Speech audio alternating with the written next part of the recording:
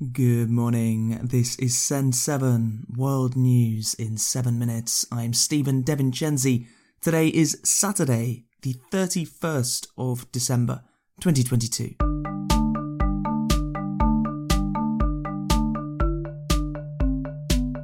Starting in Asia today, in Myanmar, former leader Aung San Suu Kyi has been given 7 more years in prison for corruption. Suu Kyi has now been given more than 26 years in prison since the Burmese military removed her from power last year. The United Nations and many governments have described her sentences as politically motivated.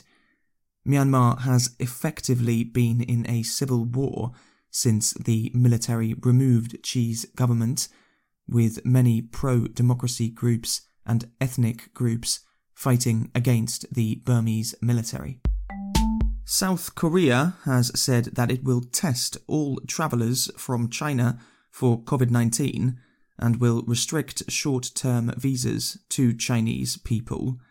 India, Taiwan, Italy, France and the United States have also introduced mandatory COVID-19 testing for people arriving from China because of a fast rise in new coronavirus cases and claims that the Chinese government is not being honest about infection data. In the Philippines, at least 44 people have died in floods and landslides over the last few days, according to the National Disaster Agency. Storms are expected to continue in the Philippines for another week. Iranian chess player Sara Kadem has said that she is planning on moving to Spain.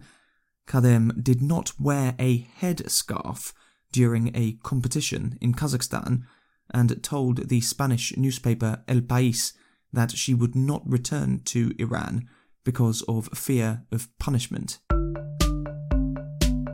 Europe. In Romania, the British internet personality Andrew Tate has been arrested. Tate and his brother are accused of human trafficking, sexual exploitation, and other crimes. Ukraine said that it destroyed 16 Iranian-made drones yesterday that had been fired in the direction of Kiev. Russian artillery also fired across Ukraine's northern border yesterday, killing 1 person in the Chernihiv region and 2 people in the Kharkiv region, according to local media. On the Russian side of the border, the governor of Belgorod said that Ukrainian artillery had hit industrial areas. Ukrainian President Volodymyr Zelensky has said that Ukraine's army is holding its positions in the Donbas area and making some small advances. However, Ukraine's military intelligence chief, Kyrylo Budanov, has told the BBC that fighting in Ukraine is in a deadlock, meaning that no side is advancing. Russian President Vladimir Putin and Chinese President Xi Jinping held a virtual meeting yesterday. Putin said that he expects Xi to visit Russia soon.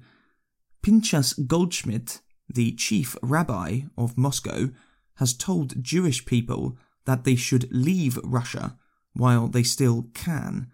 Goldschmidt, who left Russia in March, told The Guardian that anti-Semitism was rising in Russia. To justify Russia's invasion of Ukraine, President Putin said that it was to denazify Ukraine, which he said was being run by neo-Nazis. Ukrainian President Volodymyr Zelensky is Jewish.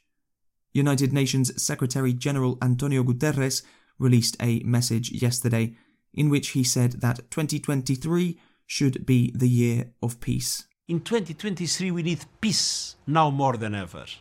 Peace with one another through dialogue to end conflict. Peace with nature and our climate to build a more sustainable world. Peace in the home so women and girls can live in dignity and safety. Peace on the streets and in our communities with the full protection of all human rights. Peace in our places of worship with respect for each other's beliefs. And peace online free from hate speech and abuse. In 2023, let's put peace at the heart of our words and actions. Together, let's make 2023 a year when peace is restored to our lives, our homes, and our world. Africa. In Ethiopia, there are reports that Eritrean soldiers have left some areas that they were controlling in the Tigray region. Eritrea has been fighting on the side of the Ethiopian government against Tigrayan forces. A peace agreement was signed in November. However, Tigray civilians have accused Eritrean soldiers of committing crimes since then. Peace talks are continuing.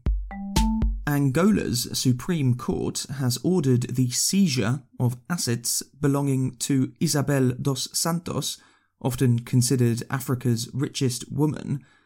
According to Portuguese news agency Lusa, a Supreme Court document demanded the removal of $1 billion worth of assets because of evidence that Dos Santos was involved in money laundering and corruption. Americas. In the United States, Democrats in Congress have published 6 years of the tax returns of former President Donald Trump. It was a tradition for presidents to make their tax returns public. However, Trump has been fighting to keep his private.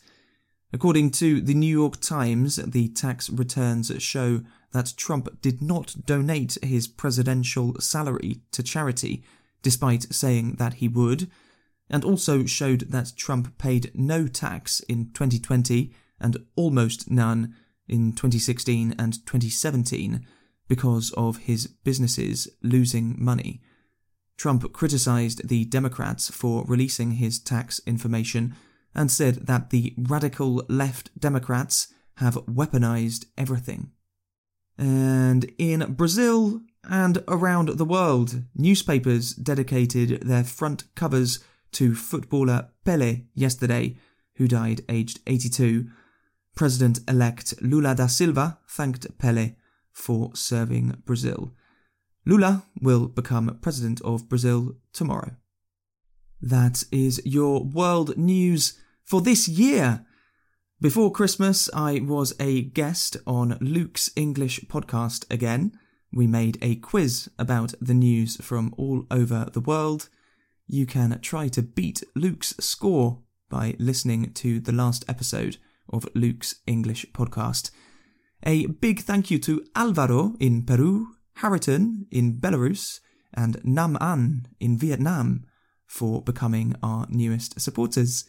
And a massive thank you to everyone who has supported Send 7 in 2022. Your support keeps this podcast going. If you'd like to become a supporter and read the transcripts of every episode, go to send7.org/support. There is a €10 discount for joining the yearly plan right now. That will finish tomorrow. The discount code is December discount. Simple English News Daily will return to our normal Monday to Friday routine from this Monday, the 2nd of January. An extra large thank you to Namitha Raghunath, Juliet Martin and Khadija Tahir for their continuing hard work on Send 7. I'm Stephen Devincenzi. Happy New Year.